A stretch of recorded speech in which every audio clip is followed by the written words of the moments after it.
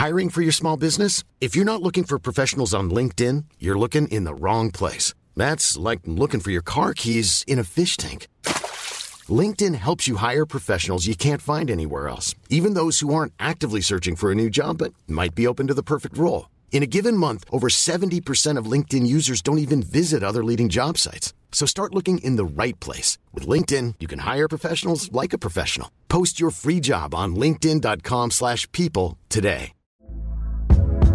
Hey there, it's Michelle Norris. I'm host of a podcast called Your Mama's Kitchen. When I travel, I'm usually looking for a way to find a taste of home when I'm not at home. And one of the things I love to do when I am at home is entertain. And Airbnb allows me to do that. When I was in California recently, I rented a house that had a great kitchen. And when we were sitting around the table, we're all thinking, we're in someone else's house. Someone could be in all of our homes as well.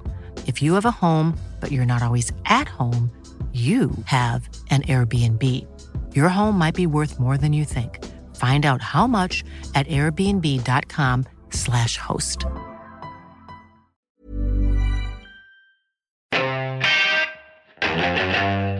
The greatest trick the devil ever pulled was convincing the world he didn't exist. Open the pod bay doors now. I'm sorry, Dan. I'm afraid I can't do that. What's the most you ever lost in the contest? Go ahead. Make my day. Hello and welcome to this week's instalment of Black Hole Cinema. A new voice for you in the hosting chair this week. My name's Dan Taylor. And also a new guest on the show as well. Joining us all the way from High Wycombe, we have Leslie Byron Pitt. Hello, Leslie. Hey, how you doing? You alright? Yeah, not too bad. Am I right in thinking we can find you on Twitter at Afrofilm Reviewer? Is that right? It's Afrofilm Viewer, yes, indeed. Yeah, that's where I usually just bitch and moan about about films, politics, and life. And it's also the name of my blog as well. So, yeah, you can find me there. Lovely. And as always, the man in the chair, the voice from the black hole, Mr. Tony Black. Hello. Isn't he good, Dan? Isn't he a good host? And I must say this. I've just found out the most random coincidence in terms of Leslie. Because I know Leslie through Letterboxd, which, you know, most of you listening are probably listening from Letterboxd, and I love the fact that Leslie knows me through being recommended by one of my best friends who lives in the same city as. It's just, I had no idea about this. So, Adam Massingham, if you're listening, you cheeky monkey, you're a legend. I met him I think we were watching the Real Madrid game when they were in the Champions League last year, and that's how I got invited by my mate Ollie, and that's how I met him. So, Brilliant. It really is a small world. So that's a nice little tidbit. But yes, hello everybody. So we've got the usual reviews coming up for you and the box office top 10. Tony, what films have we got in store this week? We have 4 films today. We've got Ex Machina, which is Alex Garland's directorial debut, which we'll all be talking about. Then we have Whiplash, which is Damien Chazelle's second feature, which is taking everyone by storm. Following that, I'm going to utterly, mercilessly destroy Mordecai, because it's crap. Anyway, I'll get to that later. You didn't even leave it to didn't leave it to any suggestion. Just it's going to be a horrendous beatdown. I'm just it's spoiler. It's crap. It's mainly because we're going to review it later in the podcast, and I want you to keep listening. Okay, so that's why I've dropped that in now. And then finally, Leslie is going to talk about A Most Violent Year, which myself and Dan haven't seen, to our utter shame yet. So we'll get started straight away with Ex Machina. So how does a programmer get to be meeting the CEO? I won a competition. The president can't get Mr. Garrick on the phone. You got the golden ticket.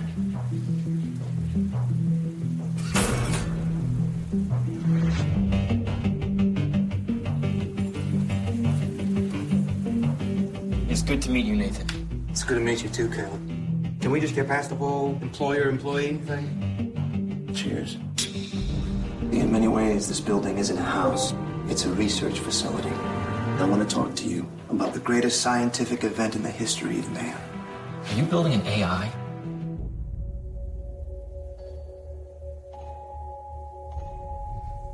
Hello. Hi. I've never met anyone new before. Have you? None like you.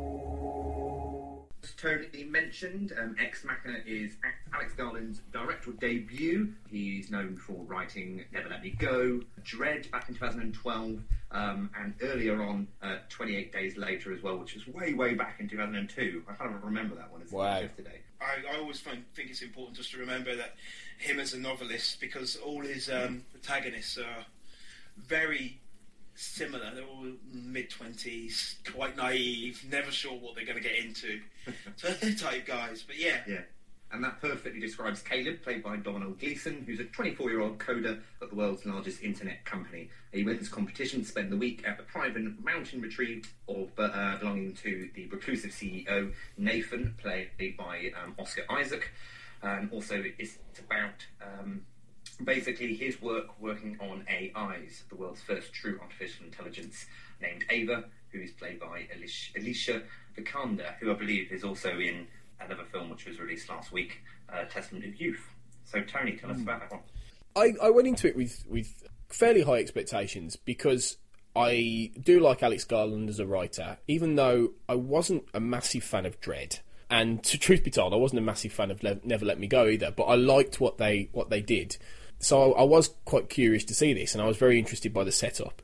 So I went to see it on the day it came out with my girlfriend, who was also very, very keen to see it. Yeah, and we got in there, and it was not, I suppose, quite what I expected. I'm not sure I knew what I was expecting. I knew it was going to be quite introspective and careful and quiet, and that's the film you get. It very much just focuses really on this relationship between these two men and where the AI Ava comes in between them, and quite really what Nathan, who's Oscar Isaac's character, is trying to prove with this.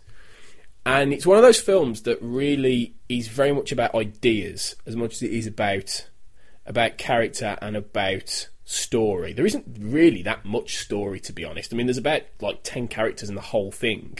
Well, 10 actors, only of which about 4 characters are really, important to the story. So it's a very, very, very claustrophobic film.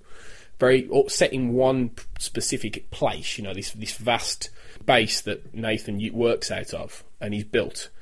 And it really does feel a lot of the time like you're watching something that it's almost like a philosophical debate on screen, really, that's being played out with characterization. And it sounds like I'm knocking it, and I'm not, because I thought it was a very, very good film, but it was missing something for me. And even now, I still. Is it a twist? I don't know if it's a twist.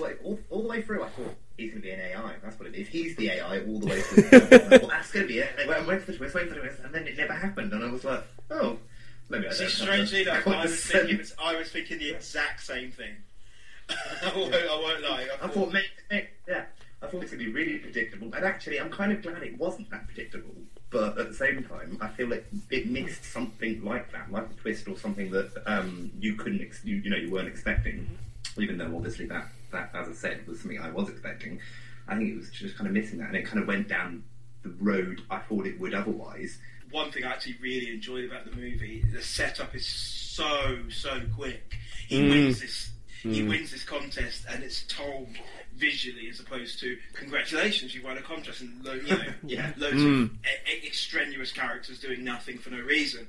I didn't find anything to be missing from it so much. I think it kept me on edge more than enough. I'm just recently read a really interesting article from Badass Digest from Film Hulk, whoever that pseudonym is, and he talks about Nightcrawler, and he talks about the idea of not necessarily having films all to be on this sort of character arc, and not everyone learns lessons at the same time, and not everyone has to learn a lesson in a film, or it bends on certain arcs, and we don't all have to follow the writer's journey.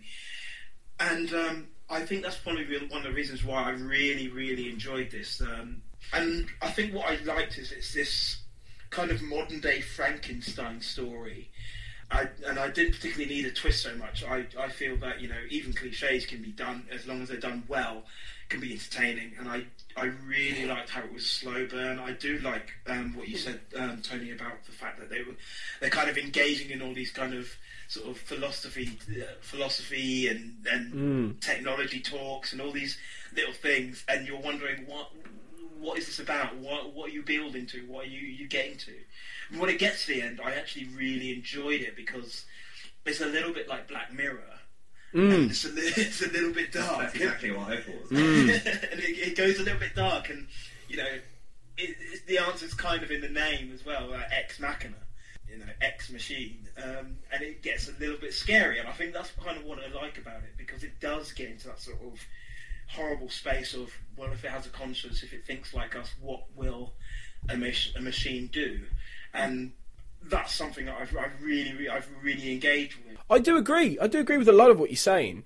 It was very good. I think when I say it's missing something, I think the point is this is possibly the whole point actually, that it didn't really necessarily make me feel a great deal. It was very intelligent and it made me think, but I don't know if it really got to me. It was creepy, it was edgy, and it was saying a hell of a lot. But I think I appreciated what it was talking about and what the script was getting at than actually the emotional impact of the whole thing. And that may well be, like I say, the point. I think that a lot of what Garland's doing really is he talks about actually in interviews about how this whole film was formed of a years-long debate with a friend about whether or not, you know, artificial intelligence could be determined, and if it does mean, you know, consciousness exists, and all these kind of things, and that's why there's quite a lot of good, like hard as it can get anyway, science behind a lot of this. You know, one of the big things in the plot is the Turing test, which is the very central thing of it, and there are other thought experiments in there, and this whole film really felt like one big thought experiment in many ways, and I'm fascinated by all that, and the film. It gets into a lot of that. It really does get into a lot of that, and you don't often see that in films. A lot of films don't have the bravery to just take their time and to really get into all that discourse. And I really, really like that, and I like the way Garland, you know, Nathan has gone a bit mad. He has gone a bit isolationist. He's started to believe that he's a god in what he's creating, and that's why I quite like the fact that, you know, Garland surrounds him by nature, because there's this one scene where Oscar Isaac is standing on top of this waterfall that's cascading behind him, talking about his creation, and you know, it's this whole idea that you know, there's always this constant reminder of there is a greater force at work here, mate. You know, what you're trying to do isn't necessarily going to work, and obviously the whole morality tale of it is in this whole like chess game that seems to be happening between Nathan and Caleb. There's another player. And that's what ultimately we get to at the end, and it's very cleverly done. You know, it kind of touches on the whole thing of how Garland's also saying, he's also said that he's interested in the idea of AI not necessarily being malevolent, and actually, you know, being a positive development. But I just don't know. I just feel like it just didn't connect with me in the way that it should have done, and that quite possibly it's the kind of film that will reward a second viewing and will get to me then. I can see where you're coming from, and I think one of the reasons why is that third player, the extra player that we're talking about, is a machine, and a lot of how we feel about this, you know, stems from the fact that if we do believe she's a robot, we may not believe she has that sort of conscious or anything. We might not have any feeling to her. I think it's all about that performance and how she, you know, puts us, you know, makes us feel and puts us in that uncomfortable space of how am I feeling about her. You know, we're supposed to see it through Gleason's eyes, and I kind of really got that. I think one of the things I really like is her performance. It is interesting, it is good, and it does sway from robotic to very, very caring and sensual. And I think one of the things I really like is, I didn't have such a visual reaction, but a lot of the people in the audience did at certain points in time, especially near the end. And I think one of the reasons why is I think they completely fell into it and they fell in love with it. And I think Garland does succeed there. I do think I need to watch it again. It will reward more viewings, I think. It is a film that potentially could be better, actually, when you watch it second time round, and you can really, digest it properly and not. Now, like I said, I wasn't expecting a twist as much as more perhaps an emotional payoff, but I think it is very good, and it's the kind of film that, like I say, a lot of filmmakers wouldn't have the balls to really do without throwing in an action sequence or throwing in a massive twist or throwing in, AI is evil. It's a lot more complicated than that, which is to its credit, really. Ex Machina is in cinemas at least for the next couple of weeks, but I imagine it will draw on into February as well. Up next, we've got a review of Whiplash. This place is nice. I really like the music that they play. Bob Ellis on the drums. I'm part of Schaefer's Top Jazz Orchestra. It's the best music school in the country. The key is to just relax. Don't worry about the numbers. Don't worry about what the other guys are thinking. You're here for a reason. Have fun. 5, 6, and... I want to be great. And you're not. We got Buddy Rich here. Little trouble there. You're rushing. Here we go. 5, 6, and... Were you rushing or were you dragging? I don't know. If you deliberately sabotage my band, I will gut you like a pig. Oh, my dear God. Are you one of those single-tier people? You are a worthless pansy ass who is now weeping and slobbering all over my drum set like a 9-year-old girl. Whiplash, it tells the story of a 19-year-old guy. His name's Andrew. He's played by Miles Teller. And he is first year in Schaefer music school, really wanted to succeed, really wanted to do well, and he finds himself at the hands of his what could only consider as a monster of a teacher named Terence Fletcher. He's this hideous ball of just rage and continuous, of error checking, and just a horrific person. And there isn't too much more to the story than that, more than it's just kind of more just a battle of wills between this young guy who really wants to succeed and this, like I said again, monks standing in his way to try and trip him up at every corner. And there doesn't seem to be any reason for why Fletcher is so horrific, but we do find out a little bit more about him, a little bit more about his methods and why those methods are about. It is just a really, really interesting film, which isn't really so much about jazz, but more about methods and teaching, and whether that is a good or a bad thing, or whether it's good to learn out of fear, or whether it is better to maybe learn out of, bleeding liberal methods. Yeah. It is. I found it to be quite a tremendous film. I think it's a really, really good film. I think Damien Chazelle has this really, really interesting textured film. It's one of these things where there's not too much going on in it as such in terms of narrative. You're not going there for a really complex plot, but in terms of how he sets up the plot, how he sets up the characters, how he sets up these relationships, how he sets up the relationships with the drums, how he sets up the relationship with Andrew and maybe his first date. There's just a lot of texture and rhythm going on in it throughout. And of course there's what we can only say is the performance of the month, neither year in J.K. Simmons plays this horrible person who is just attacking at every, it's one of those things where if you were born of a certain age, you could probably find a teacher like him. He's amazing in this film. I think he's a really, really strong, powerful force of nature throughout, and it builds and it builds and it builds and it builds, and this just tension is more like a psychological thriller than it is any film about jazz. Once again, I really enjoyed it. It's been a good month for movies for me. So it's January's been a fantastic month, really, because we're getting some of the overspill from the end of 2014 in America, and they're in all the Oscar build-up kind of films. And I'd heard of Whiplash a couple of months ago, and I didn't know much about it. And when I heard it was Miles Teller, I was like, oh, because I've seen Miles Teller in a few things, like the awful 21 and Over, where he played an absolute bellend for the whole film, and I was just like, oh god, he just come across as a very smug kind of guy, and I was, and that's why I was very uncertain when he was cast as Mr. Fantastic in Fantastic Four, which is coming up later in the year. But I went into this obviously hearing increasing buzz. I was getting more and more excited because I was looking on Letterboxd and seeing reviews, and there wasn't anything under exhilarating. And it's rare you get. I mean, in fact, I was looking on the top 100 Letterboxd films of all time, and Whiplash, by virtue of the scores it's got over the last few months, is now in the top 100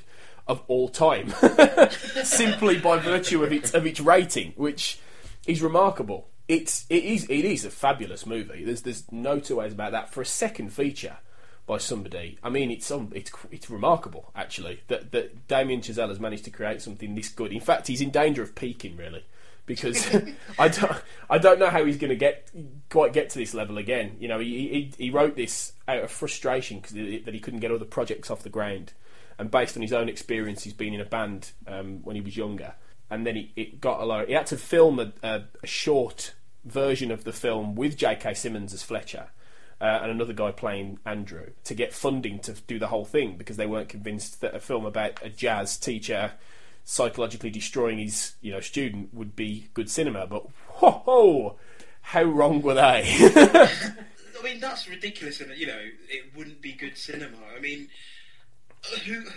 which producer comes up with that nonsense, considering that we've seen films such as like Tape, which is all situated in one room with three people, and it still manages to have a certain sense of space and form. I mean, this has space and form by the bucket loads. I mean, one of the things I really like about it is it's edited to just perfectly.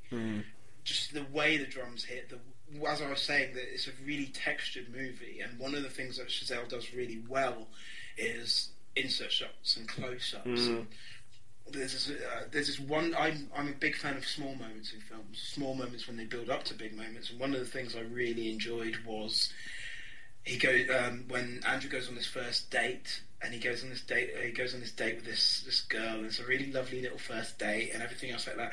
And there's a really, really small moment just at the end where her foot just touches his, and it doesn't say too much, it doesn't say too little. It's just a lovely little part. But there's also the other things that we see. The drumming gets so hard, so you're seeing battered and bruised hands just getting sunk into ice water. You're seeing, these horrible plasters just being wrapped around and all this bleeding. You're seeing the sweat and literally sweat and blood bouncing off cymbals at times, and it's just this. You can see how it's been made cinematic. It's been cinematic in that way. I think when people think of cinema and things being cinematic, they think of the vistas of Ford, like big grand vistas, and that's the only thing, and widescreen and whatnot. But no, I think he makes it very intimate, and he's really, really good at that. I think one of the things I liked about this film is all about relationships throughout. The relationship, because Paul Reiser is in it as well as Andrew's dad, and there's a relationship there, and that's going under a certain amount of pressure as well. And there's questions of masculinity and questions of of ego more than anything else. It's interesting to see how this character moves along throughout the film and becomes more like his teacher. It's about that psychological obsession and this desperate need to please, and that's one of the things that drives the film. I think the reason that, as we talked about earlier, the reason it struggled to get traction at the beginning was because music films, jazz isn't necessarily the most popular subject in the world. Miles Teller's not a big name. J.K. Simmons is a character actor. He joked in an interview recently that he's that guy from that film. He's very until now he's very much been that guy. Most people probably know him as J. Jonah Jameson from the Spider-Man films, but he's been waiting for this. This is his role. This is the role that he's going to be remembered for, without question, because he's remarkable in this. I mean, it is a tremendous performance, because he's just completely visceral, you know, and he's a monster. He's a monster, however, with this kind of drive, and this is, as you say, this is what Andrew tries to become in a way, in order to prove more to himself, I think, than Fletcher. But Fletcher's whole methodology is that the method is more important than the person. And the method in this case is pushing someone to the absolute limit. You know, the film often goes back and talks about how Charlie Parker was made, effectively, the great jazz musician Charlie Bird Parker, and there's this slightly apocryphal story, which apparently isn't true, that Charlie Parker became Charlie Parker when a cymbal was thrown at his head and almost decapitated him by his mentor. And he uses that example as the whole idea that the more you push somebody, the more you absolutely push them to breaking point, the more genius they're going to create. And he says there's this great line where he says the two most destructive words in the English language are good job, because it just allows people to coast. And that's the whole idea of the film. He's pushing and pushing and pushing and pushing, and he's been absolutely horrendous to these people. You know, he's just psychologically destroying them. He's calling them faggots. He's saying that their parents are useless. He's saying that it's terrible, you know. And and the film admittedly does, in the end, have his methods questioned by authority, because you couldn't get away with this as a teacher in a normal school, you know. And it's and if you did stop, the whole film rushes at you like at 1 million, warp speed. And if you stop and analyse it, there are, you would have to sort of go, oh well, does it hold together? But it does, because it's just a rush. It is an absolute adrenaline rush. The one weakness of the movie, of course, is when his methods are really questioned. Yes. Really under. And there's also there's two moments in the film. One is quite a tremendous set piece. So you turn around and go, would anyone pull out of that? But the other thing is of course when the methods are questioned and the reason why those methods are questioned. And then by the end of it, it's all kind of shrugged off a little bit. And it's all a little bit like, well, hang on a minute, something kind of happened here. And, tears of one person aren't really going to cut it, considering. But on the flip side of it, by the time you really start thinking about that, you're already caught up in the film's ending. And it's something else. It's this fantastic combination of mentor and student in complete sync. Yeah. And it's really, really something. And I think one of the things I like about it is it's not very political. It's not very, I do like the big heavy films, but there's nothing like that in here. It's very lean. It's very clear cut and very straight and to the point, but amazingly focused throughout. And I think that's one of the reasons why I really enjoy it. It's just it turns around and goes, here's an adult film, and it's going to be as enjoyable as all these summer films, and it's going to do it really well. Yeah, quicker. It's a thrilling film. It is a thrilling film. It does a lot of what big action blockbusters can only dream of, in terms of hooking you in, engaging you, in keeping you excited at what's going to happen next. Engaging you with the characters. You feel like you're with him all the way through. When Fletcher's shouting at him, you can feel it. I mean, there's 4 words that he repeatedly says that are absolutely terrifying, which is not quite my tempo. Not quite my tempo. When he's banging the drums, and there's this amazing scene where he makes them drum the same beat for just a fraction of a second, again and again and again, and it goes on for 5 hours, and he breaks him down, and he's like, no, again, and he does this hand movement where he just stops. He flicks his hand up, like after about 3, flicks his hand up and goes, no, again, and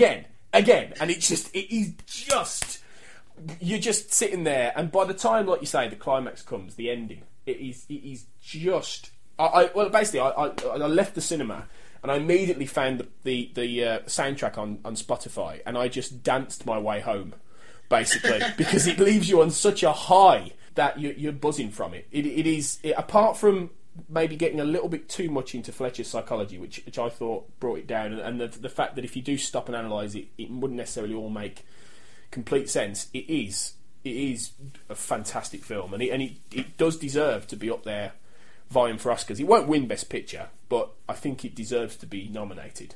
Obviously, we said last week that actually we'd quite like Edward Norton to win because obviously he's alongside J.K. Simmons in Best Supporting Actor. But obviously, from what you've kind of been saying, this is kind of Simmons' performance of his career. I've changed my mind, Dan. Now it's would Simmons. Now be a misjustice if It's Simmons for me now. Great as Edward Norton was, if Simmons doesn't win this, it is genuinely a massive injustice because you may not see a better performance this year, and if that performance doesn't go down in cinematic history, then I'll be surprised because it really is one of those wow. Well, that sounds like that's probably going to be the one to watch this week. We'll be looking at the UK box office from last weekend. We've got 4 new releases this week. The first 2 are going in at number 10 and number 9. Testament of Youth at number 10, having taken just over $500,000 in its first week. We've then got Wild in number 9, which obviously is starring Oscar nominee Reese Witherspoon. Number 8, we reviewed it a few weeks ago, Birdman. That's now there 3 weeks and probably will slip out of the top 10, I'd imagine, next week, unless it gets a little bit more buzz around it and people go and see it for that very reason. Number 7, we've just reviewed it, new release Whiplash. That took just under £1 million in its first week. Should be higher.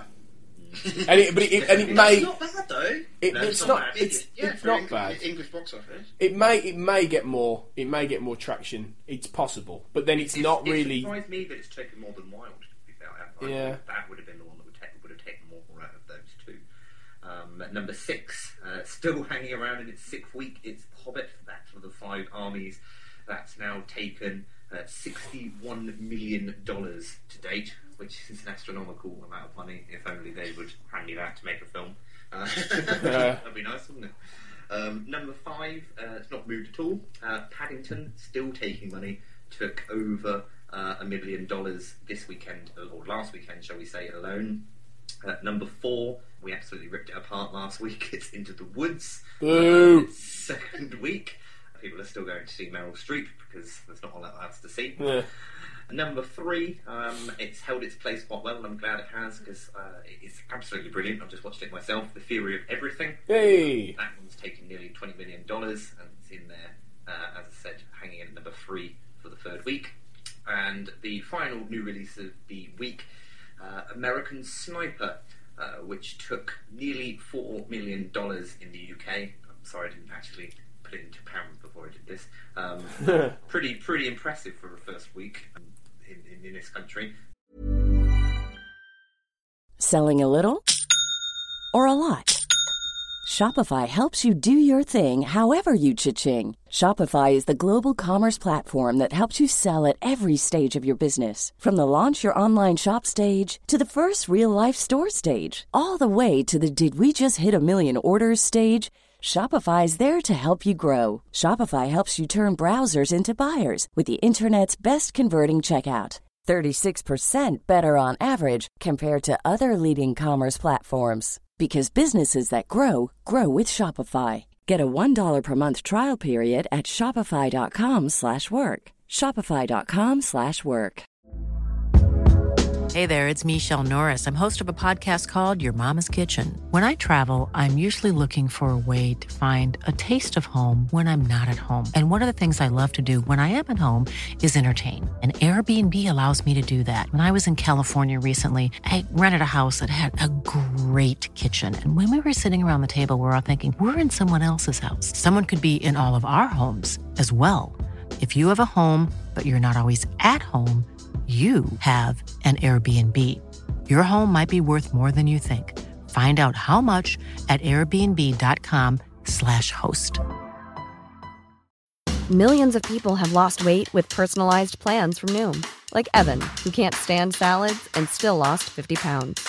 Salads generally for most people are the easy button, right? For me, that wasn't an option. I never really was a salad guy. That's just not who I am. But Noom worked for me. Get your personalized plan today at Noom.com. Real Noom user compensated to provide their story.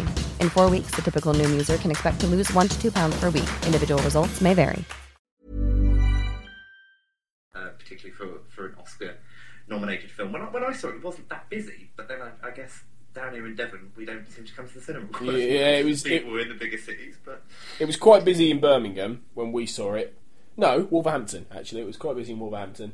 It was. Yeah, it's done very well in America as well, from what I know. Yes. It's absolutely romped home. It's been like a very 200 million domestic in America. Which is a lot for this kind of film. I think a lot of it's Bradley Cooper. You've got a lot of women who are going to, and this sounds awfully sexist, but there's probably a bit of truth in it. There's a lot of women who are going to go and want to see a buff Bradley Cooper, quite honestly, to see this film. I thought he was looking a bit chunky, actually. Yeah, well, he is. He's not really ripped and toned. I read a very good article this week, actually, about how he put that 40 pounds on. A really good article in something like Men's Health about how he didn't want to become ripped because Chris Kyle wasn't ripped. He was just like a bear. He was just a man mountain, and that's what Cooper becomes. So really quite dedicated. He put a lot into becoming that big. So I think his performance is really good. It is a good performance, and I think he's it's not a bad film at all. It's not amazing, and it's made more money than it probably deserved to be, and I'm not very keen on the politics of it, but yeah, it's a bit. I'm not surprised it's done well in America because it's saying things that Americans want to hear. I'm surprised it's took so much in this country as well, because it is very much an American film, American sniper. So for that reason, I'm surprised. Yes, but going back to what Tony says about sort of the politics, there is for me. Perfectly. When I watched the film, I felt there was a very conservative look on it. I think it was very right-leaning. I think the final 10 minutes are a little bit hawkish, to say the least. But it is one of those things that only seems to come into it depending on who you are. It's one of those things where I think Eastwood at times does try and get it on the balance of the balance of the knife, and you can lean either way. But I think the nature of Kyle as a person himself kind of dominates, and from what it sounds like, he wasn't the nicest person. I think the most important aspect of that movie, no matter what anyone says, for me, is the fact that after all he does, his own demise, unfortunately, because I don't wish death on anyone, his own demise is not seen. It's faded out. It's left and almost mythologized. He becomes a myth. He becomes, quote unquote, the legend. And I don't think there is any sort of sarcastic take or sort of side look at that. I think, because one of the most important aspects of it is the fact that it was a veteran that killed him. And I think that's the most important thing. I think that's a really important thing to know. Whatever your politics are, whether right or left, I don't believe films are apolitical at all. Quite often not. Unfortunately, it really doesn't come as a surprise, I guess, that Taken 3 has held down its place at the top of the UK box office. Despite being knocked off in America, in its second week it's managed to hold down, nearly taking $5 million last weekend in the UK, which it's such a shame. Come on, Britain. The only thing it's doing is taking us for a fall now. That's all it's doing. Sorry, it just needs to go away. Leslie, you just go back a couple of podcasts and listen to my rant on it, because it's just rubbish. It needs to go away. I wouldn't say this to Liam Neeson's face, obviously, because he'd hit me, but it just needs to go away now. I wish someone like Harvey Weinstein would just come and pay him a lot of money just to not make any more. Because, quite frankly, I never want to see an Taken. I made the promise to myself last year that when it comes to certain franchises, certain blockbuster movies, and certain aspects, I'm not in. I'm not in. I stopped with. I used to turn around and go, well, this is Twilight, and I'm going to go into it to see. This is obviously the reaction it's getting. So I need to see what the reaction is about. But unfortunately, I sat there and I'm like, this isn't a good movie. And this isn't a good book. It seems my New Year's resolution is to see these things so you guys don't have to, quite honestly. Very true. That is the unwritten podcast rule. Yeah. Yeah. So many people. Which moves us nicely on to Mordecai. 3 months ago, a Spanish museum sent a Goya painting to be cleaned. Paintings disappeared. This very bad man who wanted to fund violent worldwide revolution. Countless lives were at stake. And you would like me to find it? Precisely. What is in it for me, as they say? Do it for Queen and country. No. All right, Queen and country, travel and living expenses, reasonable overhead. Done. I am Lord Charlie Mordecai. Respected by all who know me slightly. Excellent shot, sir! Man down! I am an art dealer, an aficionado. My wife, Joanna, my only true love. I thought I'd see how you secret agent men run the world. I'm afraid I shall have to put my foot down, darling. Sorry. With your permission, of course. Oh, God. Mordecai is directed by David Kopp. It's obviously famously starring Johnny Depp as the title character alongside Gwyneth Paltrow, Ewan McGregor, and thank God he's in it, Paul Bettany. The storyline basically is juggling some angry Russians, the British MI5, his impossibly leggy wife and an international terrorist, art dealer and part-time rogue Charlie Mordecai must traverse the globe, armed only with his good looks and special charm, in a race to recover a stolen painting rumoured to contain the code to a lost bank account filled with Nazi gold. Now, go ahead, Tony. Well, now, doesn't that sound good? I think that sounds really good. That I do. I think that sounds like a great film. It sounds like a bloody blast. Then you watch it. Oh, God. Okay, well, it seems like every week now there's a film that I go and see that is just the wrong choice. You know, I don't pick a most violent year. I don't pick The Gambler. I don't, you know... I go and see Mordecai, which is because I like Johnny Depp for my sins. Even though he seems to be systematically trying to destroy his own career, I like him. You know, I do like him. Right, yes, okay. Even when he's spending, you know, hours and hours mogging at us in the Pirates films, or when he's making stuff with Tim Burton that isn't as good as 25 years ago, I still like him. I still don't mind watching him. But he's pushing his luck now. He's really pushing his luck. Like Liam Neeson's pushing his luck with doing the Taken thing. Johnny Depp is pushing his luck by coming on and going... And within 10 seconds, he's going, "My name's Charlie Mordecai. I am an English gentleman. I will do this voice all the way through. Darling!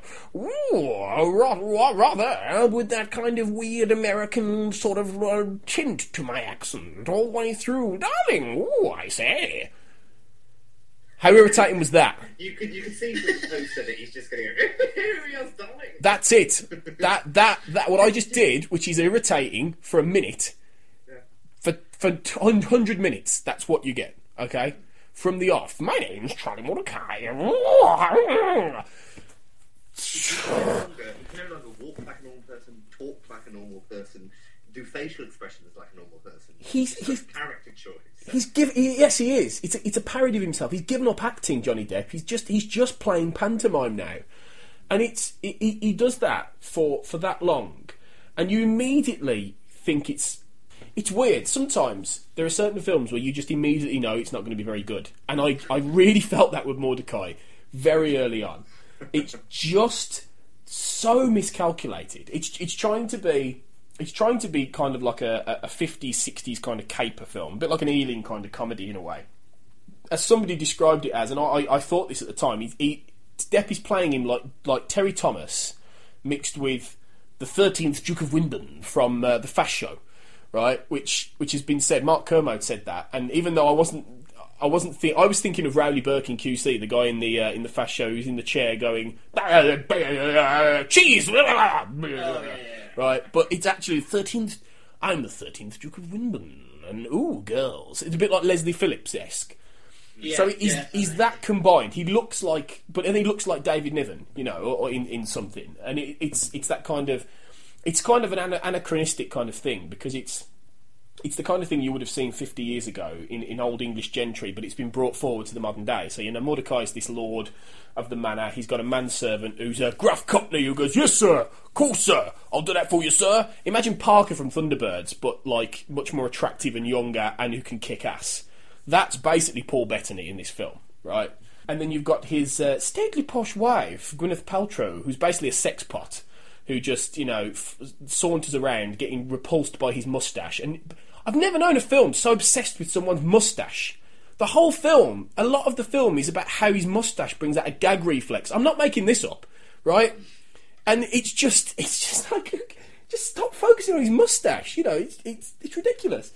And then, she's miscast, because she's just not very good. She's just not suited to play an English lady because she's not English. It's just not that necessarily matters, but it does in the context. This is someone that was it Emma? She was Emma, and she did pull that off very well. Well, that was written by Jane Austen. This was written not the screenplay, but this was written on the back of a napkin, I think, on a flight. It's just actually that's not fair because it's actually based on a book called "Don't Point That Finger at Me," by Kirill Bonfiglioli, I think his name is. And I was actually browsing through it in Waterstones today, and it's basically a novella. It's like something like 120 pages long. It's a very, very short book, and I don't know the tone of that, but I flicked through. It seems to be a very similar kind of thing, and it's a caper. It's meant to be jolly. It's meant to be funny. It's meant to be, I say, rather a bit cheeky. A bit fun, in that there's car chases, there's fights, there's action sequences, there's guns going off, there's this little sneaky plot about Nazi gold, there's a little bit of winks to terrorism in there, there's, Ewan McGregor, who's basically like the Lestrade to Mordecai's crap Holmes, and he's like this dogged inspector who's thick as two short planks, besotted by Gwyneth Paltrow's calculating lady, who's also trying to come at things with their own angle. There's billionaires, there's nymphomaniacs, there's all these different people floating around, and you put all that together, and it should be a blast. It should be a lot of fun. It should be making you laugh. The only bit in the film that made me laugh, because it is a graveyard of comedy. I've never seen so many gags fall flat in my life. The only thing that made me laugh is when at one point Mordecai checks into an American hotel, which is full of hipsters, and there's girls parading around in underwear and bikinis, and he goes, "We appear to have walked on the set of a porno," and it's just like that. And then he goes to the desk and he says he's just trying to get the attention of the concierge, and he goes, "Would you like some help with your bags?" And he goes, "No, I've got a fucking manservant." That made me laugh just because it was just that was fun. That was one of the only things that made me laugh. And Paul Bettany, who he's better than this, really. I mean, he's playing a character called Jock, who's just he's basically a manservant who just kicks ass, basically sleeps with every woman in his path, but he does it with a bit of charm and grace, and he's the only likeable person in it. And even though you can tell Bettany knows, I think, that this is crap, it's just it's one of those films where everyone's having a good time except you. When you watch it, they're all loving it. They're all having a whale of a time filming this. You can tell, right? Johnny Depp's walking around going, "Oh, darling," like this. It's just like, I'm sitting there going, why don't I leave? Why am I watching this? Why am I still here? I can't describe it. It's not terrible. It's not offensive. It's not like the worst thing I've ever seen. It's fairly decently put together. David Cope tries to inject it with some fun and everything, but it just doesn't work. It's just really, really, really, really, really unfunny and irritating. And Johnny Depp, it's as if he's made, he's trying to make these serious films occasionally, but what this is, but he's done The Rum Diary a few years ago, and I think The Tourist was trying to be good, and it's almost like was trying to be good. Nobody likes them, so it's just gone, fuck it. Why do I bother trying to make a decent film? So I'm just going to make shit from now on. I think that's what he's doing. He's in that period that Steve Martin was in, when Steve Martin was in like the mid.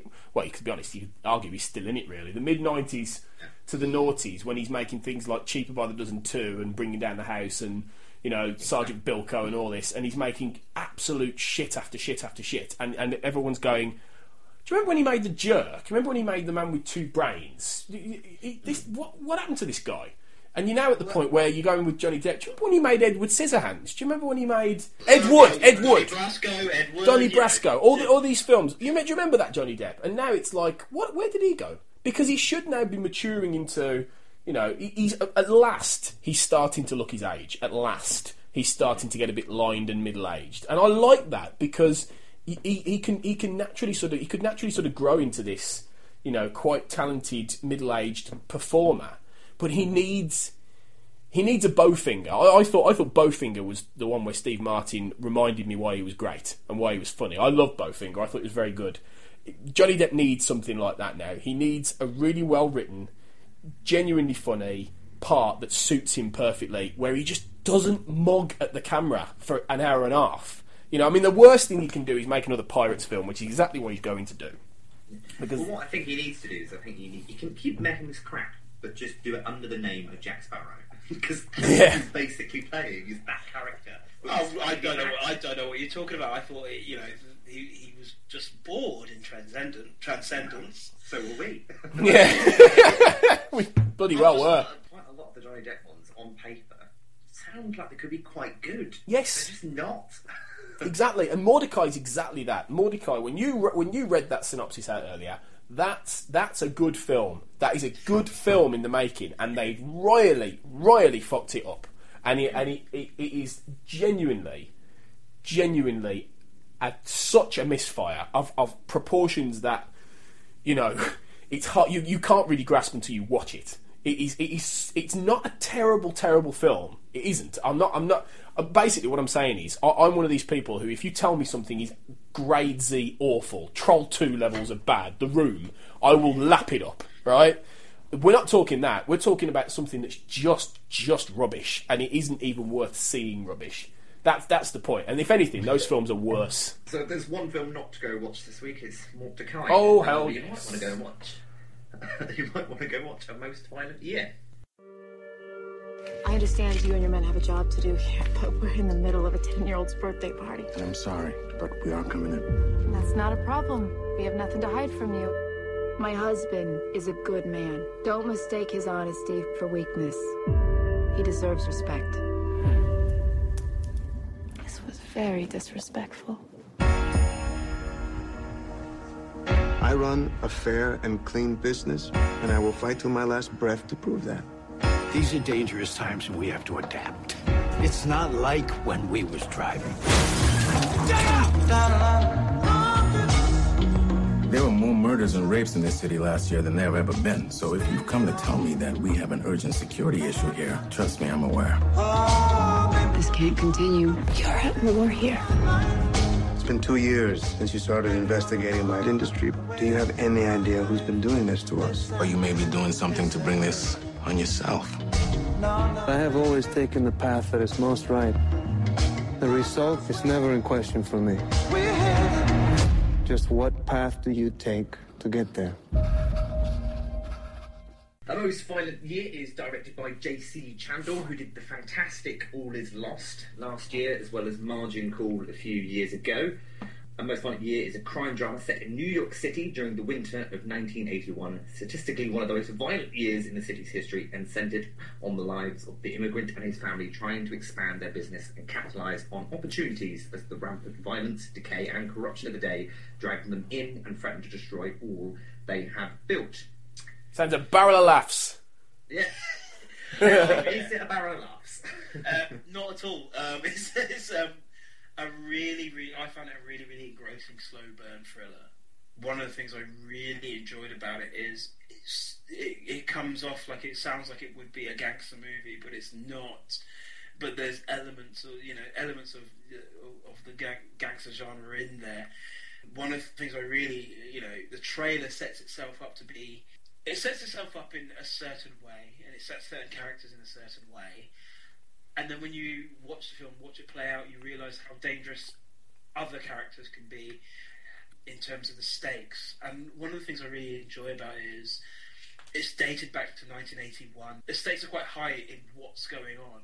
and the idea of one immigrant trying to be a legitimate businessman in the 80s in New York, and just the constant pressure he's finding from the law, the constant pressure he's finding from his own family and his wife, and the constant pressure he's finding from everyone else who's playing dirty while he's doing his best not to play dirty.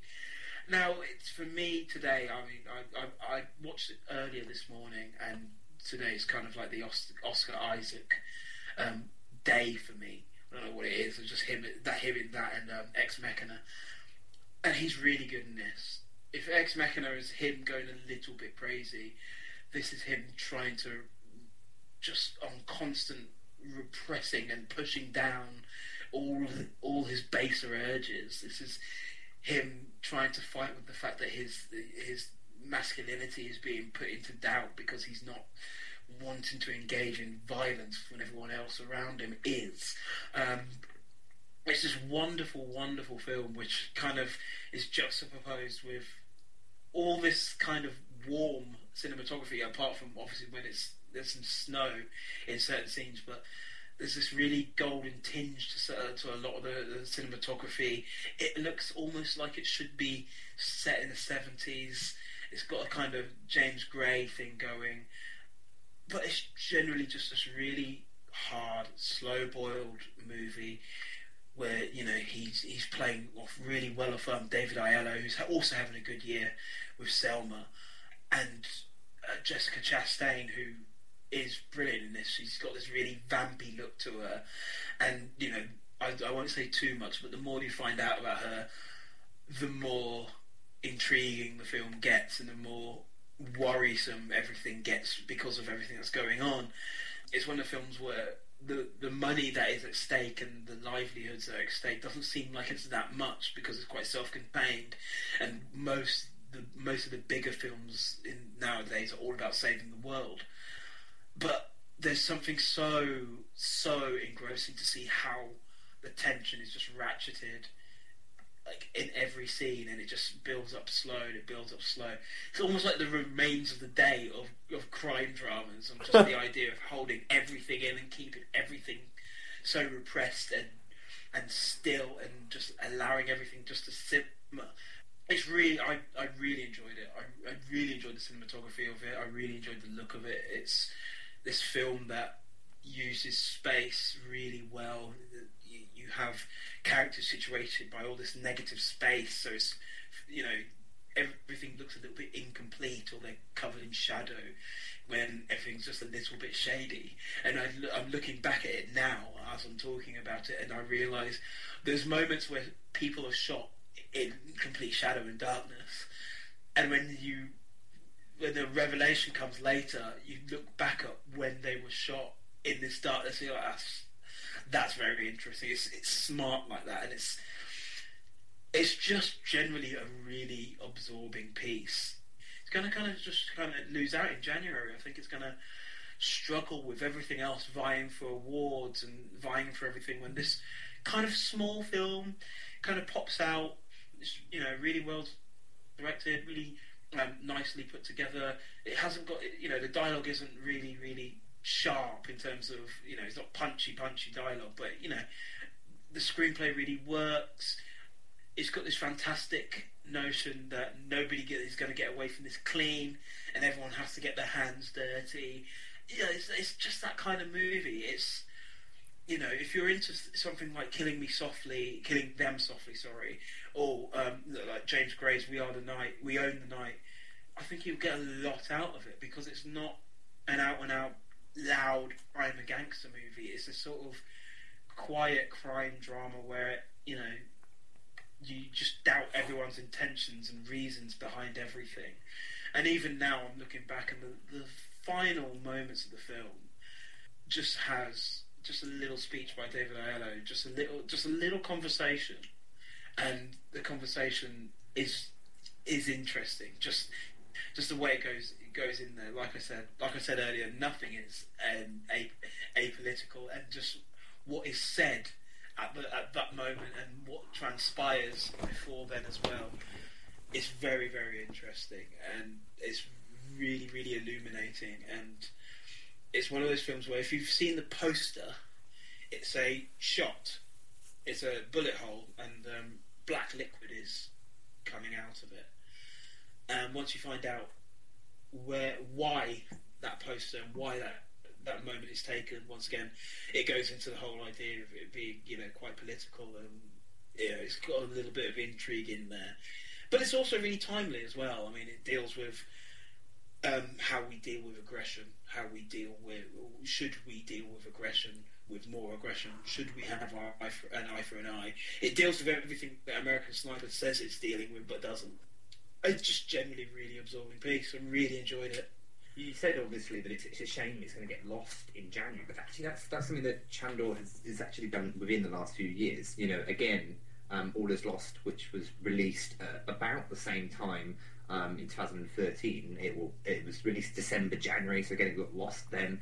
Did get nominated, I think, for something like sound or something, but it didn't actually get any major award buzz, and it got lost. And I remember the screening I went to of All Is Lost, and I was the only person watching it. And Margin Call, very much the same, again was released in January. It's not one I saw for a few years, I think, but it was one of my favourite films of that year. And it's almost like he doesn't want anyone to see his films, which is obviously a strange thing to say. But it's almost like he's quite happy. If it doesn't win an award or it doesn't get nominated for anything, then actually that is almost a better film for it. Something that people will hopefully see and watch in a few years' time, and then that's how it will get its recognition is through people watching it through DVD sales and stuff like that. Even though obviously we're moving to Blu-rays now. And it does seem like he's very, I've not seen this one yet, but I saw all his other films so far, and it's all about the performances. It's all about the characters and the performances the actors give, and Chastain particularly has been applauded for this film by critics, and it says that she gives one of probably her strongest performance of her career, and this is from someone that was in Zero Dark 30 and Tree of Life. Tree of Life, that's the one. In someone that's already given some fantastic performances, and there are people saying that so far this is the performance of her career, and I guess it is a shame that people aren't going to see it in the cinema. I really like Chastain in it, and it's also one of those things where I like Chastain in it not because I kind of fancy her, not to be completely rude and sexist there, but it's one of those things where she is this sort of stunning woman, and she just shows time and time again how good she is an actress every time. And here I'm not entirely sure if it's her best performance, but it is one that also that shows that she's really capable of getting hold of these complex women and doing really good work with them. Great. So would you say that's your favourite film of the week, or would you go with something? Well, yeah. I mean, it's interesting because at the start of the month, I went to London to watch Whiplash, and I was like, "That's amazing! It's so exhilarating! It's brilliant! It's kind of oh wow!" And then I came today, and I'm really in two minds between Ex Machina and A Most Violent Year, just in terms of they bring some really interesting things to the table. They both have really, really strong female performances that, of course, will kind of get lost. I think with A Most Violent Year, that's the one I can't wait to kind of re-watch as a double bill with Killing Them Softly, just to see how they play with their settings and stuff like that. I mean, I'm a big advocate of Killing Them Softly. I think it's short, sharp, and I think it's it hits really hard, especially those last moments with Brad Pitt, and I think it's the same here. I think both films really do well with how the economy dictates everything that these people do, and that's really scary. It's statistically the most. It's called A Most Violent Year, and it's statistically one of the most violent years. And if when people do their history, everyone knows that in the 80s they had a terrible time in New York in terms of crime, and now it's less, and there's a lot of what people are saying is gentrification and everything else like that, and people are moving along, and money's being spread around everywhere, and you see less of that. And I think that's the most interesting thing, that you have a film that's looking back at it and going, yeah, well, this is kind of what was kind of going on here, even though it's not really, it's a kind of piece of historical fiction there. And I think there's so much to unpack in those 2 hours. I think that's the one currently that I'll be looking at again and again and again. But I know what I'm like. I say that, and at the end of the year, it'll be 10 different movies that I really like. So that's just me. So that's 3 very strong films this week, and 1 not so strong film that we won't mention. That's putting it mildly. So we've got 3 definitely to go see there. Me and Tony will be back next week. You can find us all on Twitter. I'm at Dan Thomas Taylor. Tony is at Black Hole Writer, and Leslie's at Afro Film Viewer. You can also find the Black Hole on Facebook. There's a page, Black Hole Cinema, if you want to go give us a like. Until then, we'll see you next week. It's bye from me, and bye from Leslie. Goodbye. And bye from Tony Black. See you soon. Oh, in fact, no, I'll do that as Mordecai. See you soon.